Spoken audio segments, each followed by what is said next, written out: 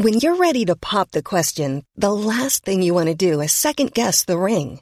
At BlueNile.com, you can design a one-of-a-kind ring with the ease and convenience of shopping online. Choose your diamond and setting. When you find the one, you'll get it delivered right to your door. Go to BlueNile.com and use promo code LISTEN to get $50 off your purchase of $500 or more. That's code LISTEN at BlueNile.com for $50 off your purchase.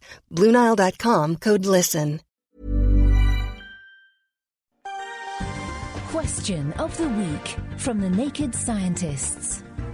Hello and welcome to Question of the Week from the Naked Scientists with me, Diana O'Carroll. This week I've been checking out body art to answer this question.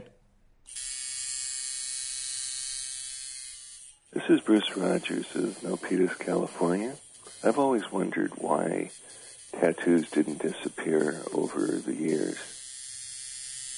So what is it that keeps tattoos in their place? Hi, I'm Neil Walker. I'm a consultant dermatologist in Oxford. Tattoos, by definition, are permanent marks produced on the skin by the injection of material by a puncture wound. As a dermatologist, I see a variety of tattoos, not only those which have been applied by a so-called tattoo artist, either a professional or amateur, sober or drunk.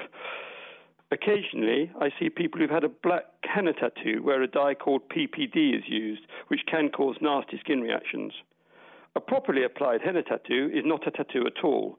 Rather, it's a dyeing process using the paste to produce a design in the dead outer layers of the skin. The design fades as the skin regenerates, and that is one of the clues as to why tattoos applied by puncture wounds are permanent.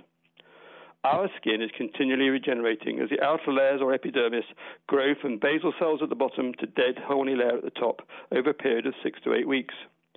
Pigments implanted beneath the growing layer are in the dermis or supporting layer of the skin and are not removed by the natural process of skin turnover. The body recognizes pigment granules as foreign material, and there are cells whose function is to remove such material by engulfing them and transporting it to the lymph glands. These cells are unable to engulf pigment granules over a certain size, and therefore the body seems to surround them at a microscopic level by a thin layer of fibrous or scar tissue, and they become permanently trapped in the dermis. The removal process continues slowly, and tattoos may fade to a degree over time, with different colors fading at different rates, depending on the particle size of the pigment. In summary, tattoos are permanent because the pigment particles are injected under the growing layer of the skin, and the body's mechanisms for dealing with foreign materials can't remove the particles over a certain size. Tattoos stay in the skin because they are held at a deeper level by what is effectively scar tissue. And tattoos are not new. Just to throw a bit of archaeology in there, the 5,000-year-old Iceman Ötzi famously has 57 carbon, or soot, tattoos spread about his body.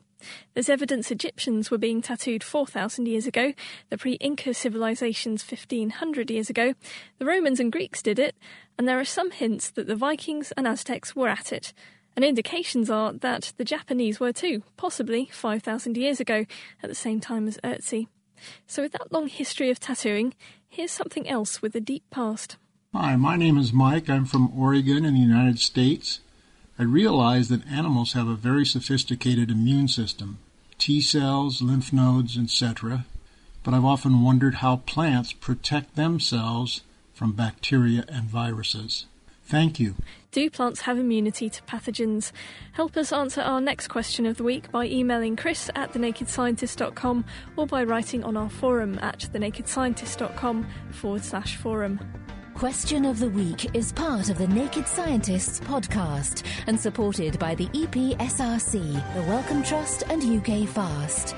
Look us up online at nakedscientists.com.